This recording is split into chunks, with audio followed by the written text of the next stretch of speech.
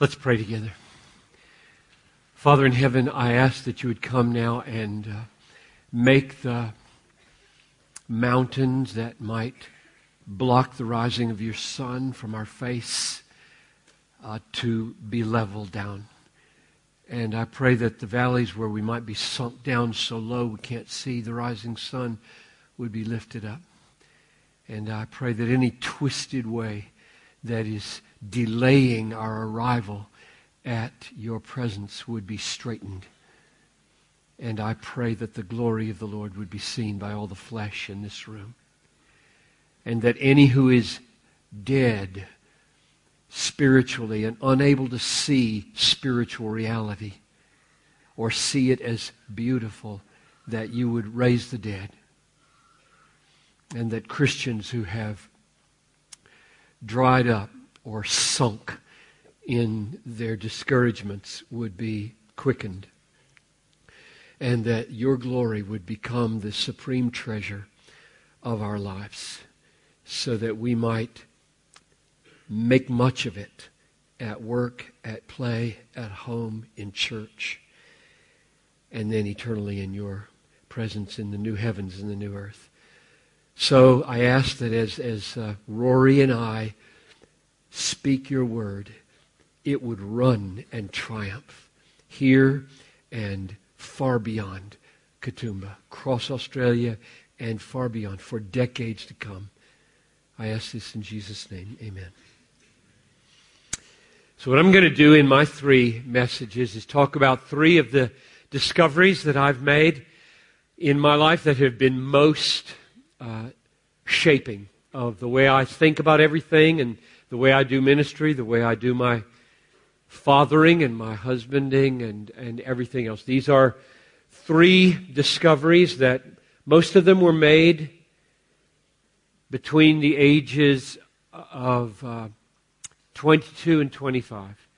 Those were the epoch-making years of my life in terms of paradigm shifting and the discovery of things that would shape the rest of my life. And not much has altered in what I discovered in those days. I've simply been trying to go deeper and apply farther what the Lord, through some really key teachers and through some really key dead teachers and His Word, showed me in those days. So I'm going to mention what those are now. I'll give you I'll make a statement about each of the 3, and then we'll tackle the first one, and then tomorrow morning the next one, and so on. Number 1 is that God is radically God-centered. Christ is pervasively Christ-exalting. God does everything He does from beginning to end to magnify His greatness. He is relentlessly self-exalting. And this is really good news. That's the first point. The second message then tries to draw out some implications of that, namely that God is most glorified in you when you're most satisfied in Him. And if that's true, if I can show you that biblically and persuade your heart as well as your head, you will be freed to 24/7 for the rest of your life pursue your fullest and longest happiness. In fact, I will argue you dare not pursue it. It will be sin not to pursue it, because God is most glorified in you when you engage in that pursuit, even though it may cost you your life. That's number 2. And number 3 is that a life of love or a life of risk, a life of sacrifice to others, is laying down your life, however God calls you to do that, is rooted precisely in the radical pursuit of your own happiness. Now, those 3 theses are counterintuitive. All three of them. The fact that God's God-centeredness, or Christ's relentless calling of us to make much of Him, is good for us, is not what people feel at first. Kind of like off-putting that God would be self-exalting. We shouldn't be self-exalting. So if He is, and we don't like ourselves when we are, then we wouldn't like Him either, would we? So it's just, there's some things that are a little bit tricky to figure out, and that's what it took me about 3 years to just kind of make my way through these things, and then the rest of my life to try to just continually see them and purify them. The other two are also counterintuitive, because that God's being glorified and people being loved should happen through my pursuit of my happiness is not the way we usually think. We usually think just the opposite. I should restrain my desire to be happy so that I can glorify God and so that I can love people. And I'm going to argue that's exactly backwards. So that's where we're going, and I hope you'll listen, and that God will meet us and teach us from His Word. And I'll just say right off, you know this already, but I'll say it to make sure you know I know it. Be good Bereans. Remember, they were more noble than the Thessalonians because they went home from the synagogue and they opened their scriptures and they tested these things to see if they were so. So it doesn't really matter what John Piper thinks. It matters infinitely what God thinks, and we only have one access to what God thinks, and that is right here.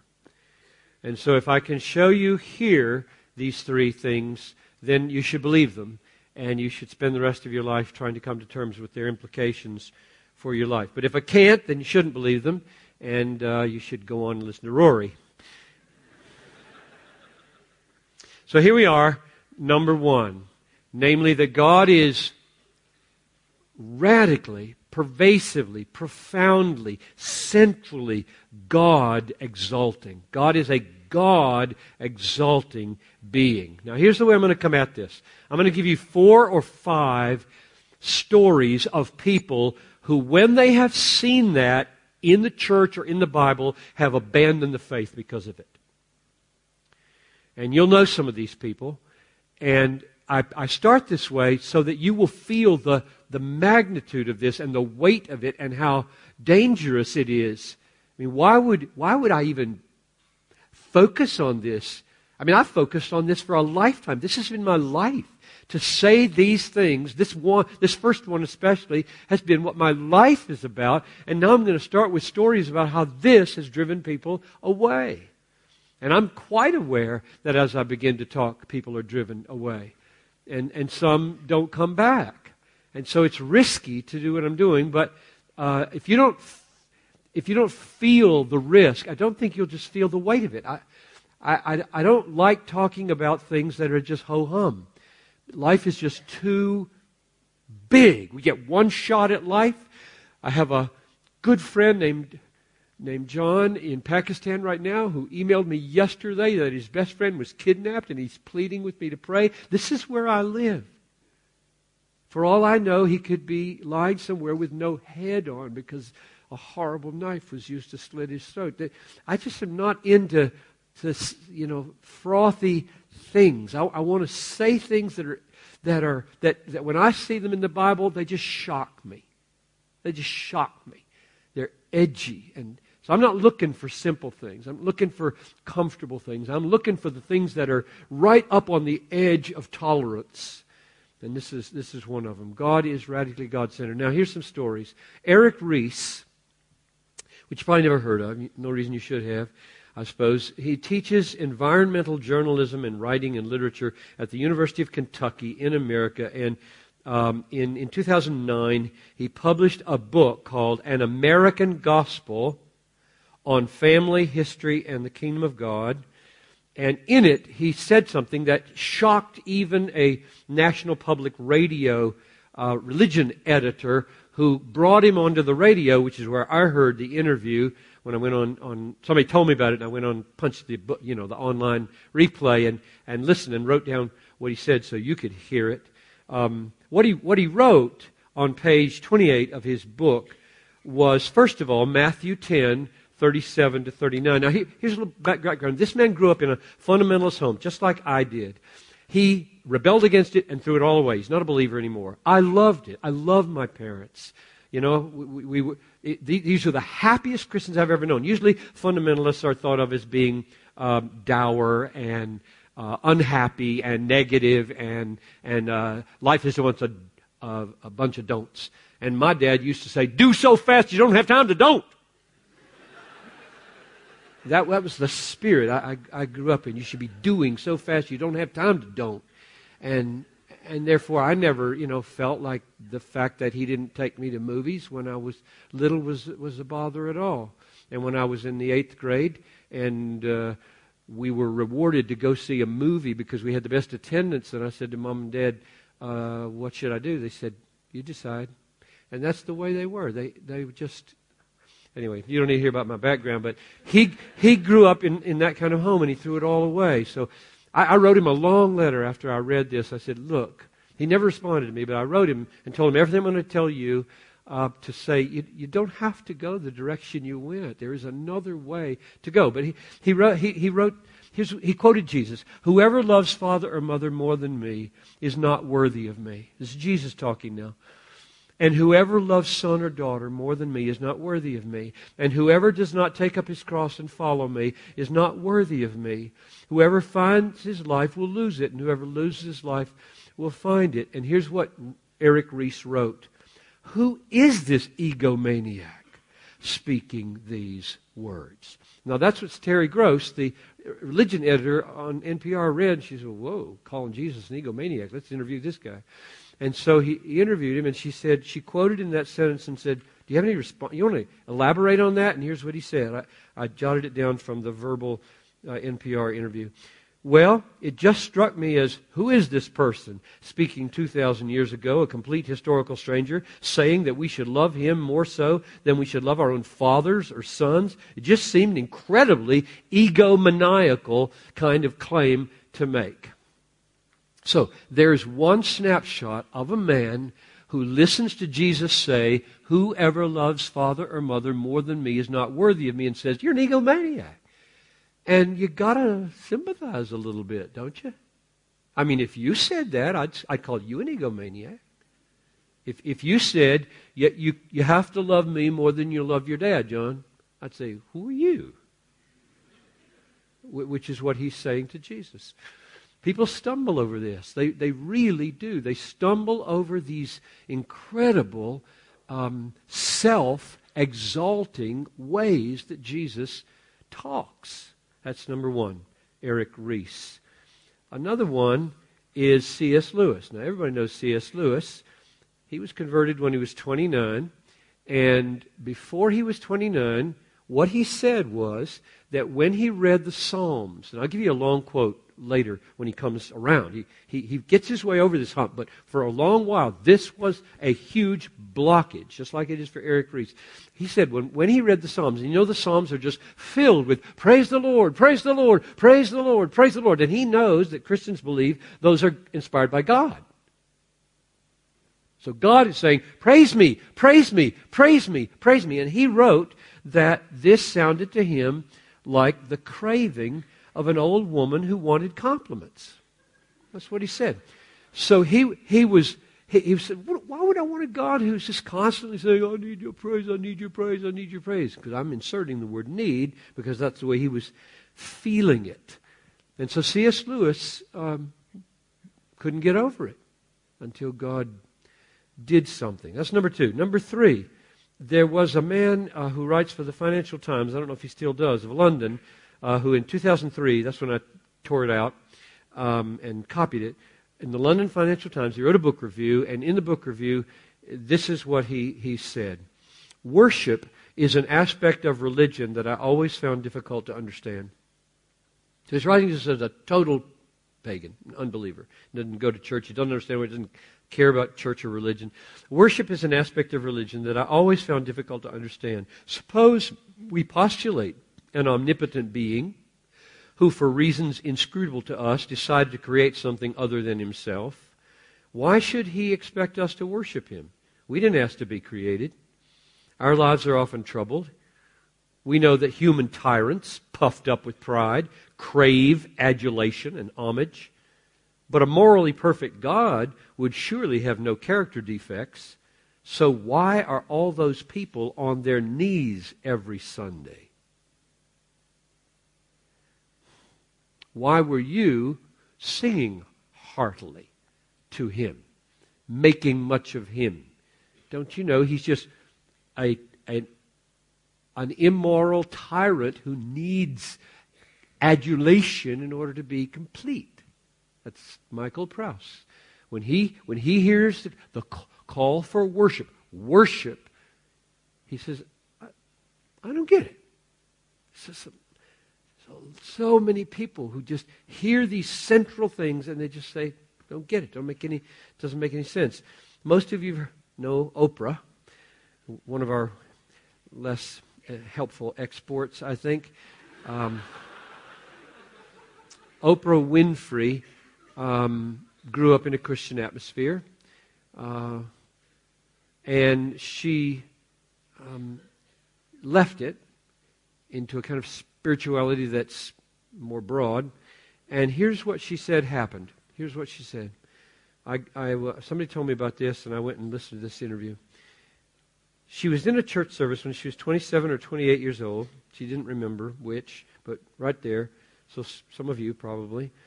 And she was a professing believer, and there were things about God she really liked. And that's what was being talked about until suddenly something was said that killed it. Then he said, "The Lord thy God is a jealous God." I was caught up in rapture of that moment until he said, jealous. And something struck me. I was 27 or 28, and I was thinking, God is all, God is omnipotent, God is also jealous? A jealous God is jealous of me? And something about that didn't feel right in my spirit, because I believe God is a God of love, and that God is in all things. And that was the end of her official Christian presence in church. Exodus 34:14 says, "You shall worship the Lord your God, for the Lord whose name is jealous is a jealous God." The Lord your God is a consuming fire and a jealous God, Deuteronomy 4:24. So yes, Oprah, he's jealous, which means he gets very angry when he doesn't have 100% of your affections. If you start sharing your affections around, like a wife sharing her affections around with other men, your heavenly husband is going to get very angry. And she didn't like that. It's like God saying he has to have he can't share any of my affections. He has to have it all for himself. He's jealous. She was finished. She just stumbled right over that stumbling stone. One last story or illustration. Brad Pitt, you know who that is, the movie guy. This is more recent. I didn't know this. Somebody pointed this out to me. People are always pointing out to me these things, and that's how I accumulate these stories. He was interviewed by Parade magazine a couple of years ago, and he too grew up in a conservative Christian home. And here's what he said: as a Southern Baptist, that's what I grew up in. Religion works. I know there's comfort there, a crash pad. It's something to explain the world and tell you there's something bigger than you, and it's going to be all right in the end. It works because it's comforting. I grew up believing in it, and it worked for me. and whatever my little personal high school crisis was. But it didn't last for me. And then if you ask why, here's what he said. I didn't understand this idea of a God who says, you have to acknowledge me. You have to say that I'm the best. And then I'll give you eternal happiness. If you won't, then you don't get it. It seemed to be about ego. I can't see God operating from ego. So it made no sense. So I'm here to try to help it make sense. In fact, I'm going to push on it until it's coming out your ears that God is as self-exalting as they say He is, and more, way more. They've seen a little of His God-centeredness, and they've stumbled over it. And then I'm going to just argue from the Bible it's the best news in all the world for us. In fact, I'm going to argue it's really close to the center of our faith. And you know that the center of our faith is the cross of Christ, where God sent Jesus into the world and He dies for sinners and He rises again. And it's the core of our hope. Our sins are forgiven there, and our righteousness is provided there, and eternal life is obtained there. The cross is the crux. And you're saying that the centrality of God in His own affections is close to the center? And I'm saying, yes, indeed, because it's where God's God-centeredness and my rebellion meet that creates the need for the cross, and I'm going to argue creates the deepest intelligibility of the cross. The cross makes most sense if you see God's God-centeredness and the nature of your sin. So that's our task. It's a very, very big deal. Now, I mentioned that my story was when I grew up in my parents' home, they were believers and saturated me with the Bible. So one of the texts that was the most common for me to hear from my dad or see at the end of a letter where he'd sign Daddy and put a verse under it was 1 Corinthians 10:31. Johnny, whatever you do, whether you eat or drink, whatever you do, do all to the glory of God. But there's one thing I never heard my dad say. And I think if he listened to me all the way through, he would have agreed. But I never heard him say, God does everything for the glory of God. And I think that's really important to say. And here's one of the reasons, and then I'll try to prove it from the Scriptures. What I find all over the country and some around the world, I don't get to a lot of places, but some, is that a lot of people think it's good for us to be God-centered, and they really stumble over God being God-centered. So, right for me to say, you should be God-centered. But if I say God is God-centered, that doesn't sound quite right. And that message that God is God-centered, I think, lands on us. This is the way it functioned for me and has for a lot of people, as a kind of spiritual test as to whether your God-centeredness is a cloak for me-centeredness. And the way it's a cloak for me-centeredness, and you test yourself right now, is that if you are God-centered because you've been taught and believe that He is you-centered, then your God-centeredness is just a form of me-centeredness. If what you most like about God is that He likes you, you're me-centered. So I think it's a real test to throw out on congregations the God-centeredness of God to see how they respond. Because if you don't work your way through your negative response to that, the negative response might be a symptom that your God-centeredness is really all about you. And until you come to thrill at God's God-centeredness, there might be a defect in your faith. So here we are at the Bible now, okay? We see Bible under all of this, because if it's not in the Bible, it doesn't really matter what I say. So here's the way we're going to put Bible under it for the next little while.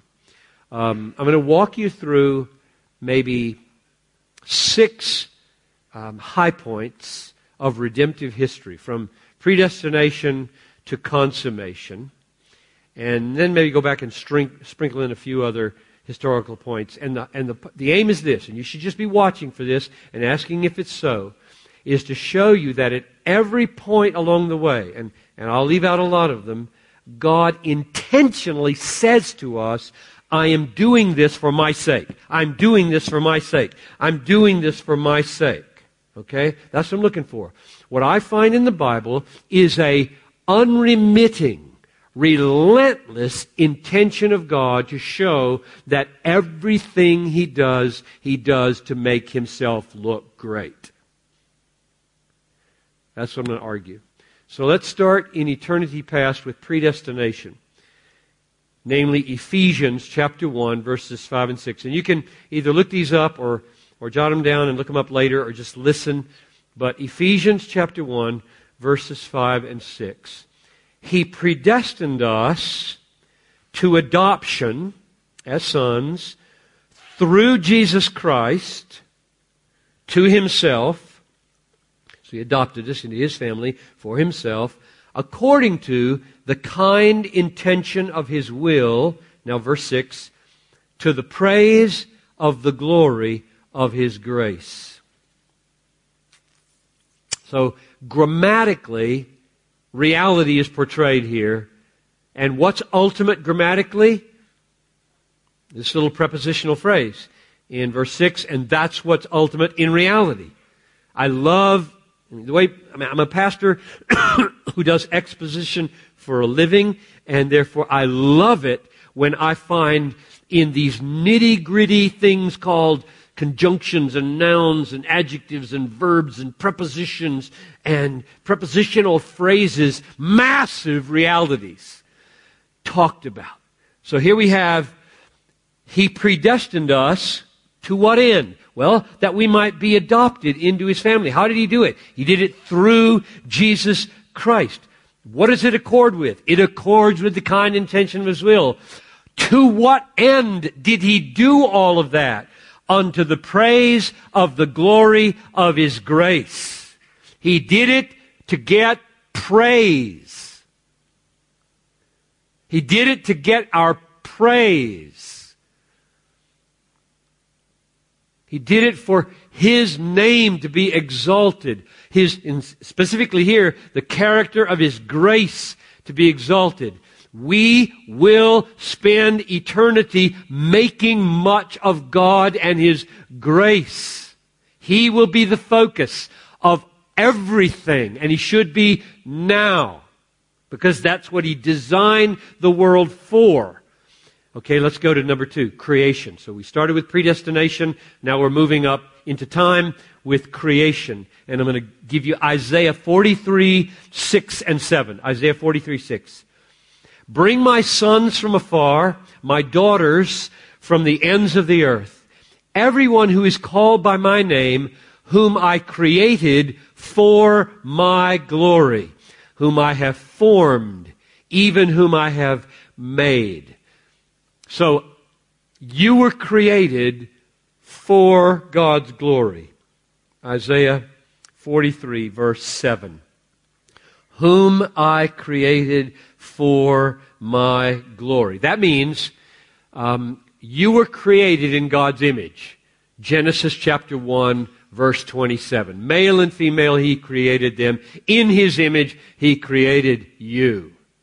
What does it mean to create something in your image? And theologians, they talk about, is it rational or moral or relational? And let's bracket that for a moment.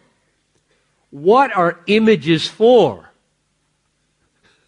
Images are for imaging, right? If I worked hard and put an image of John Piper here, the point would be to make you think about me. If I drew a picture of John Piper up there and walked away and left it there, I'd say, I want you to think about me.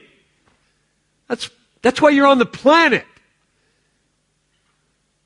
You are in His image in order to image Him to the people who are also in His image and don't know it. That's what images are for. You are there to make Him look good. And you don't do it with makeup and buff. You do it with character. You do it with radical, loving sacrifice. You do it with what we were trying to say up here earlier about how do you glorify God in your body. But we get to that later. So creation, predestination, and now creation. God says He did it for His sake, for His glory. Number 3, incarnation. The incarnation. We skipped over all the way from creation to incarnation. We can come back and pick up a few highlights in the middle maybe later. Romans 15, 8 and 9. Romans 15, verse 8. I say that Christ has become a servant to the circumcision. That means Christ came into the world as a Jew, and He has a reason for fulfilling Jewish promises, and He's coming as a Jewish Messiah. He came as a servant to the circumcision on behalf of the truth of God to confirm the promises given to the Father. So His first purpose for incarnation is confirm the promises given. In other words, say God is trustworthy. God keeps His promises. And here's the last piece. And for the Gentiles to glorify God for His mercy. So He became a servant to the circumcision to do two things: to vindicate God's promises and to see to it that the nations, the Gentiles, glorify God for His mercy to them. So predestination, creation, incarnation. Remember, maybe a lot of you memorized it like I did when you were a kid. Behold, I bring you good news this Christmas time. Because unto you this day will be born in the city of David a Savior who's Christ the Lord.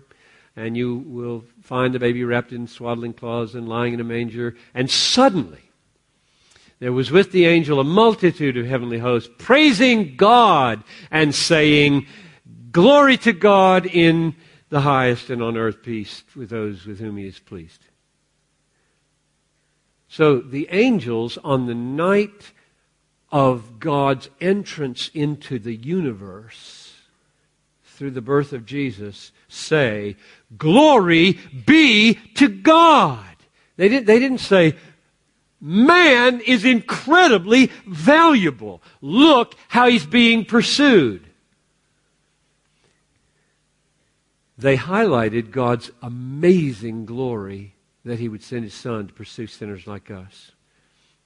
So that's the incarnation.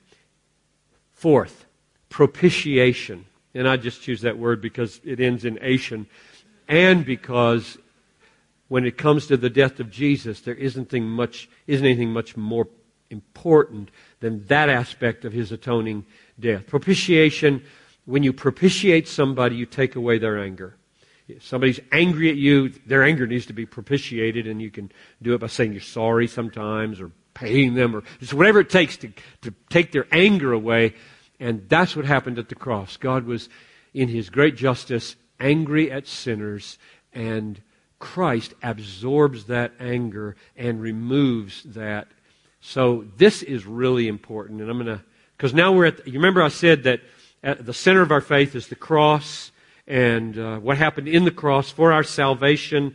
And now I'm arguing that the cross, or what happened at the cross, was one of the most amazing manifestations of God's God-centeredness. And so if you want to look at it in your Bible, it's Romans 3, 25 and 26. Actually, the whole paragraph is crucial, going back to 20 through 26. If you were to ask me to vote on my take on the most important paragraph in the Bible, it's risky business to vote like that, but I would vote for this paragraph. Romans 3, 20 to 26 is probably the most important paragraph in the Bible, but I don't care if you believe that or not. I just care that you believe the truth of it, however you compare it to other texts. So here's the text. Remember, verse 23 had said, it's a very famous verse, all have sinned and fall short of the glory of God. Now, I draw that in here, even though I'm going to read verses 25 and 26, because defining sin in relation to glory is important for understanding what's coming next and what went before. Because remember, back in chapter 1, verse 23, Paul was saying that all people are under sin and all people are guilty because they know God, and though they know Him and have seen His divine power and His deity, nevertheless they exchange the glory of God for images. They exchange it. So the glory of God is given to them as their what? Their enjoyment, their treasure, their satisfaction. It's what they should worship and treasure above all things, and they look at it and then they trade it. They trade it for other things. They exchange. That's the word. They exchange it. Now, if you exchange something, you lack it. And that's the verb used in 3:23. All have sinned and lack the glory of God. It's always translated fall short of the glory of God. And we are about arrows that fall short. The word is hystereo in Greek. It's lack. You lack the glory of God. And you say, whoa, lack. Well, of course I lack. I'm human. I'm not God. But in the context of Romans 1, you just exchanged it. Everybody has. All of you have. You did today. Which means that you've made some choices today that reflected that something else was getting the upper hand in your value structure. You were valuing whatever more than you value your relationship with God. That's what sin is. Sin is the kind of behavior that flows from, at any given moment, treasuring anything more than you treasure God. That's what sin is. So that's a crucial starting place for understanding verses 25 and 26. So let me read these now. Because this is God's remedy for you and me who live that way every day. We sin every day because we don't love God with all of our, 100% of our heart, soul, mind, and strength. And that's the commandment. That's the number one in the Bible, and we don't do it. So we're all deserving of hell every day, and the only reason we aren't there is these two verses. Romans 3:25. Whom God displayed, God put Christ forward publicly as a propitiation by His blood through faith. This was to demonstrate His righteousness. Because in the forbearance of God, or patience, He passed over the sins previously committed. Now, verse 26. This was the demonstration, I say, of His righteousness at the present time, so that He would be just and the justifier of him who has faith in Jesus.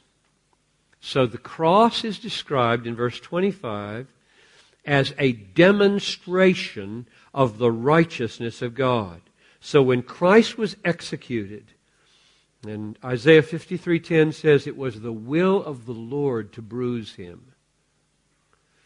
I had a friend one time who worked in a prison ministry. Most of the men had very bad experiences with their dad. And on one Good Friday sermon, he said, "Who killed Jesus? Vote. Let's just shout out some names." He said, "Pilate killed Him. The Jews killed Him. Soldiers killed Him." And when they were done, he said, No. His dad killed Him." And it was just total silence. And then he preached from Isaiah 53:10. It was the will of the Lord to bruise Him. So God gave His Son for you. He gave His Son. And when he took His Son's life, what was He doing? It says He was demonstrating His righteousness. He was showing something about Himself. He was upholding and vindicating something about Himself. Now, why did He need to do that according to this text? And the reason is given very, very clearly. It says, because, that's one of my favorite words in the Bible. This was to demonstrate His righteousness because in the forbearance of God, He passed over sins previously committed. What does that mean? That means throughout the Old Testament, God was forgiving people right and left. and punishing them less than they deserved often. For example, David, right? David should have been fighting with the army. He's walking on a roof and he sees a naked woman bathing. And he's king. He can do anything he wants. And he gets her. And he lies with her. And she gets pregnant. But she's married. And her husband is a faithful warrior defending the king who's just raped his wife. And he says, oh man, what am I going to do now? And he calls for Uriah and tries to get Uriah to go down and sleep with her so it looked like his baby. And Uriah, loving the king, this king that just slept with his wife, and loving his calling as a soldier, and knowing that his brothers are risking their lives every hour on the field, won't go down and enjoy his wife. And he sleeps outside the door of the palace. And so David says, well, let's get him drunk and see if we can do it that way. And I mean, this is getting horrible every minute. It's just getting worse and worse. David is sinking into the mire of sin. He won't do it. Even drunk, the man's integrity is holding sway. And so he says to Joab, get him killed. Put him to the front and we'll handle it that way. And so Joab does whatever the king says and gets him on the front lines and he gets killed. The note comes back and he says to the messenger, don't worry about it. Some people die this way, some people die that way. And he marries her. So that the time frame, maybe people won't count the months too close.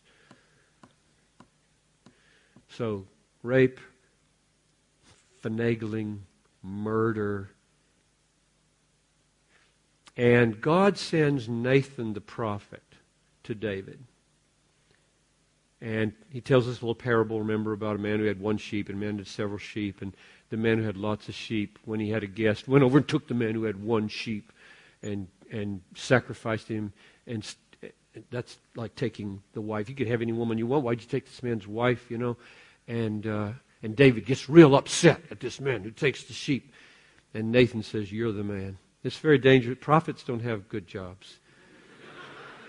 That's really dangerous to say to the king, you're the man that you hate. And the next thing out of Nathan's mouth after David wilts is, the Lord has taken away your sin. That's what it means here when it says, because in His forbearance, in the forbearance of God, He passed over sins previously committed. There were millions of those. Millions of them. The blood of bulls and goats cannot take away sin. Every single act of forgiveness in the Old Testament was not accomplished by those bulls and goats. Which means that for centuries, injustice in the universe was mounting up. Not in the way America thinks about it, and probably not in the way Australia thinks about it, but just the opposite. God was looking more and more unrighteous because He did not punish the likes of David. I mean, imagine yourself being Uriah's father. I have 4 sons.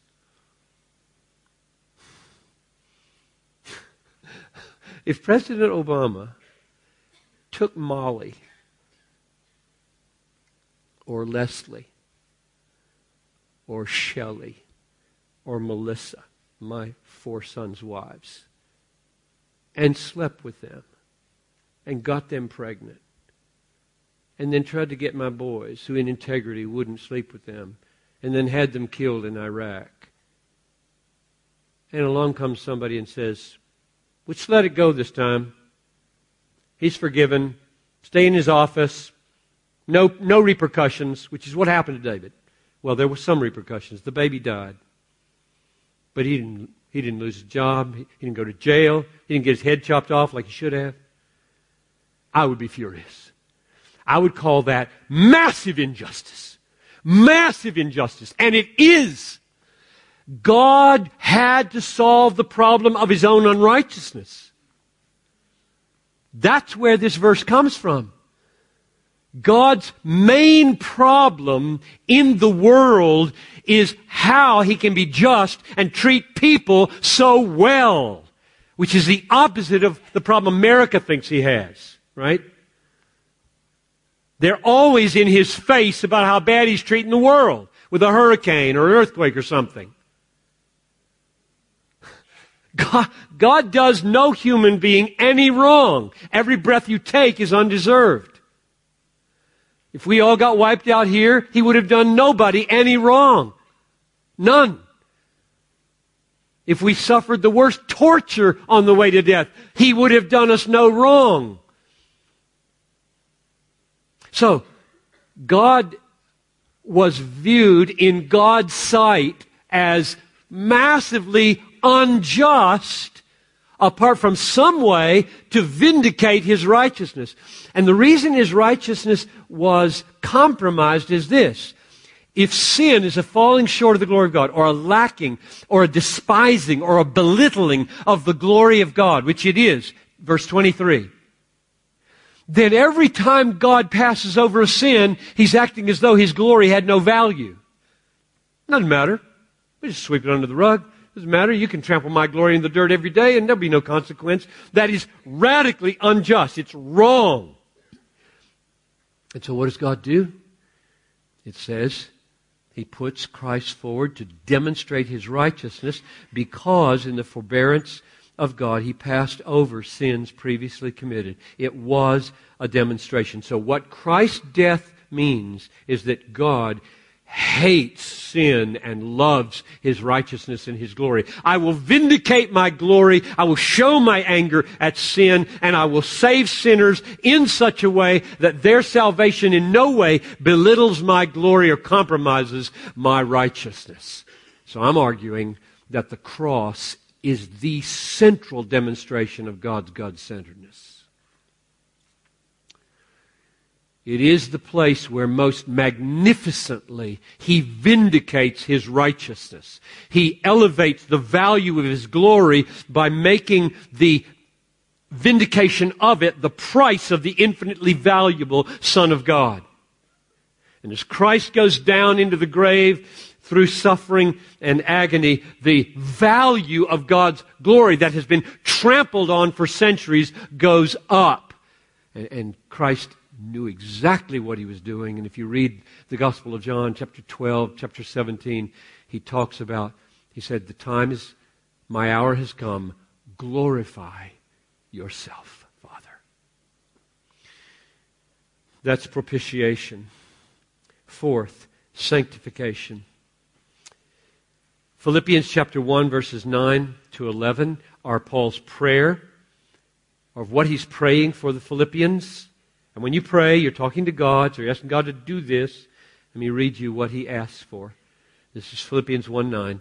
This I pray, that your love may abound still more and more in real knowledge and all discernment, so that you may be, I'm jumping to verse 11, so that you may be filled with the fruit of righteousness, which comes through Jesus Christ to the glory and praise of God. So collapse that down and get it clear. I'm praying, Father, for the Philippians, and I'm asking you, through Jesus, to fill them with fruits of righteousness that come to the praise of your name. So I'm asking you to make happen here what will bring praise to you. So there's the God-centeredness of sanctification.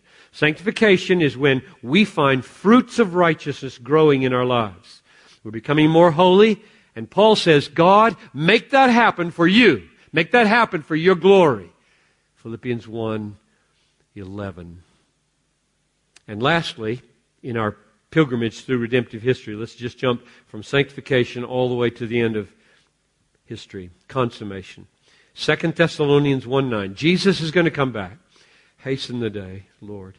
2 Thessalonians 1:9. Why is He coming? Why is He coming? You can put it in a sentence, and I'll let Paul do that.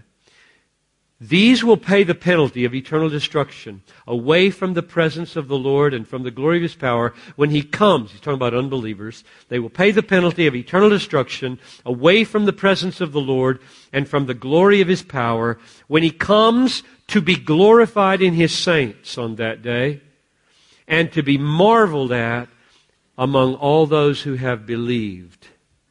So He's coming for those reasons. To be glorified in His saints and to be marveled at. So He's coming to get marvel. He's coming to get the praise of His glory. Jesus is coming, and He fully expects, anticipates, and will demand, glorify me, marvel at me.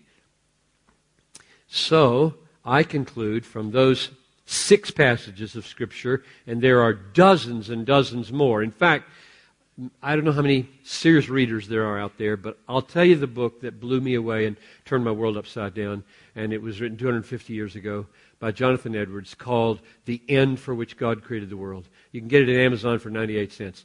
It's part of a Kindle.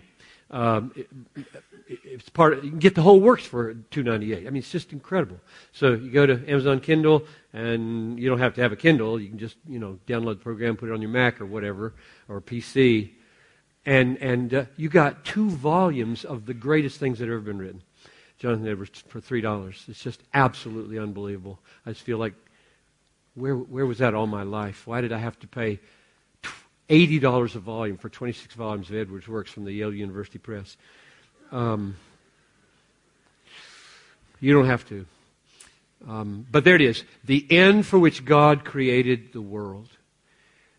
That has text after text after text to show you what I just gave you with 6 texts. And I have lots more written here. I think I am going to skip over them, though, since it would be good to get to the concluding point. I said at the beginning that that's good news. Good news. That God, from beginning to end, is radically God-exalting. Now, C.S. Lewis, who stumbled over this and said it sounded like an old woman needing compliments, is the one who helped me most in 1968 and 69 when I was struggling with this the most. And I'm going to read you the key quote from Lewis. This comes from his book, Reflection on the Psalms, and what he says here was the key that unlocked the love of God for me in His self-centeredness. I believe that what I just shared in the last 30 minutes or so of God's radical God-centeredness is love to me.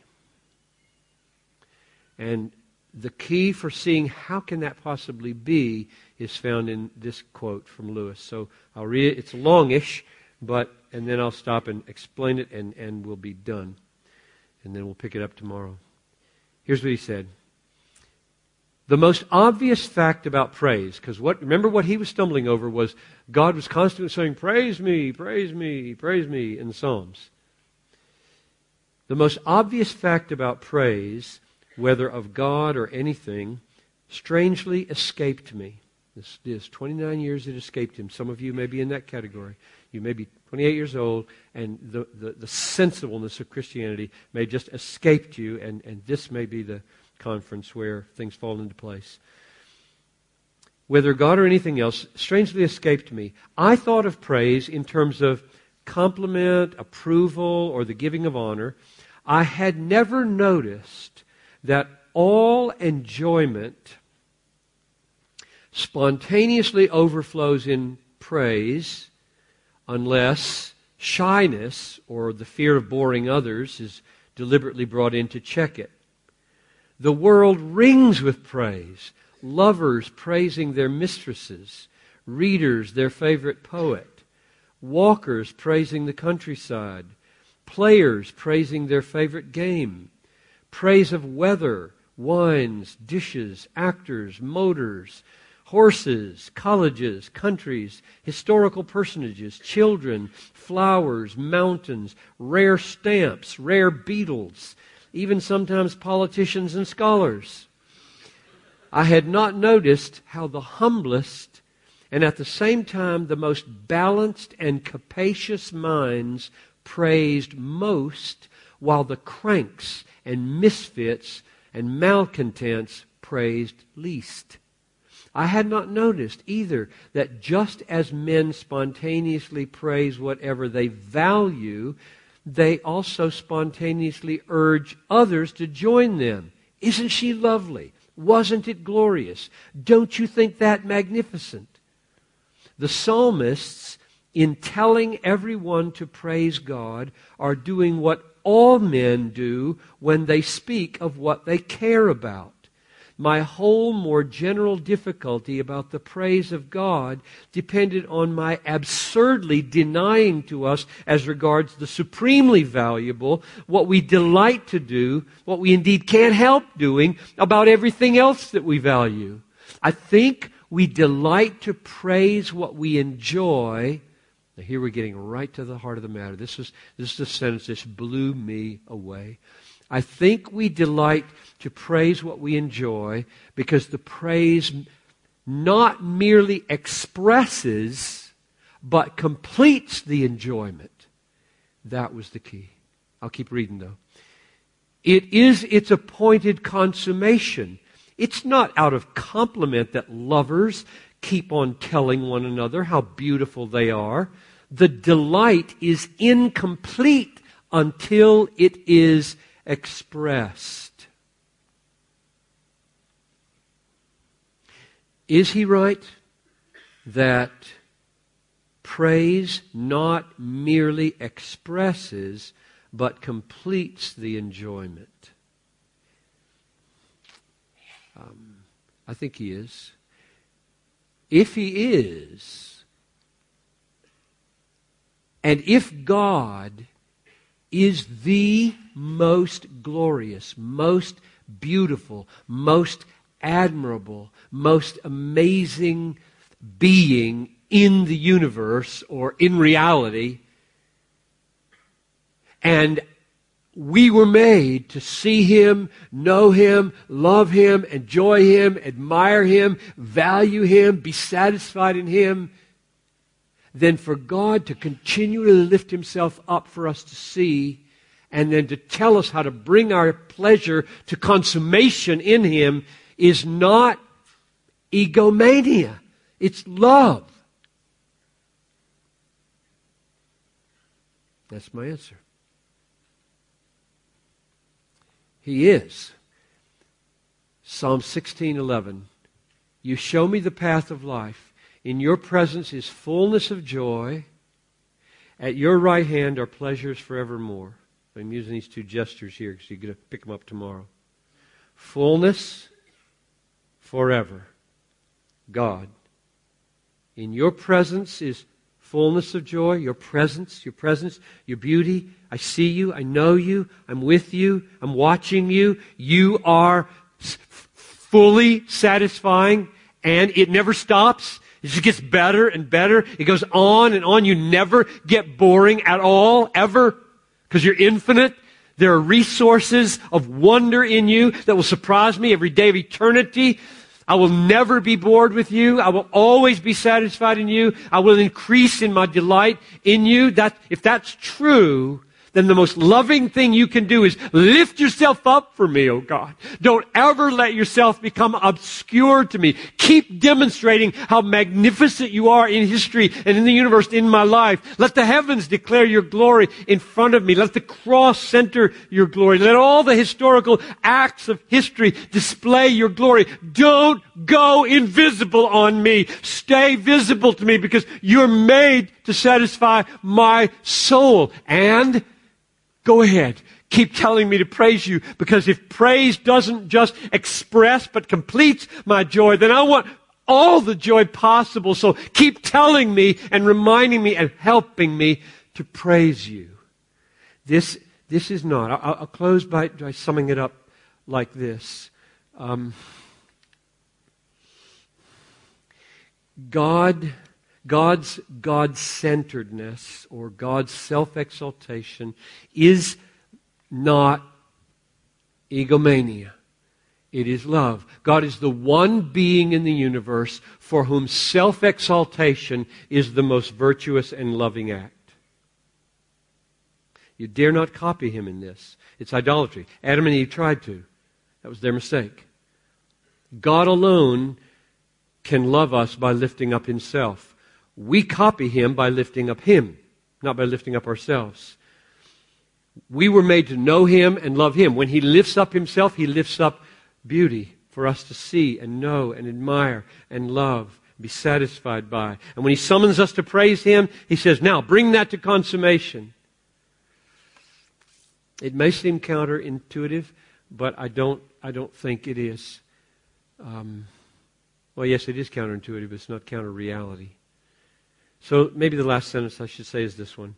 The reason God seeks our praise, unlike Eric Ries said, the reason God seeks our praise is not because he won't be God until he gets it, but we won't be happy until we give it.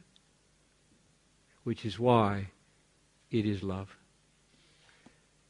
Now, here's where we're going tomorrow. Not only do we find joy in God, but we make the discovery from the Bible that our finding joy in God is the way by which he is glorified. Which means that we should pursue our happiness maximally and eternally all the time, without exception. So, Father, I pray now that you will open our eyes to see these things. If your God-centeredness and your commitment to uphold your glory is a new thought, I pray that all of these young people would test this biblically and find it there if it's there. And I pray that the Holy Spirit would be active all over Katoomba in this evening and in these days, opening the eyes of our heart to see what is really there in your word and in your world and in your character. And so shape us, O God, according to these things. Make us humble and make yourself great in our lives. I pray in Jesus' name. Amen.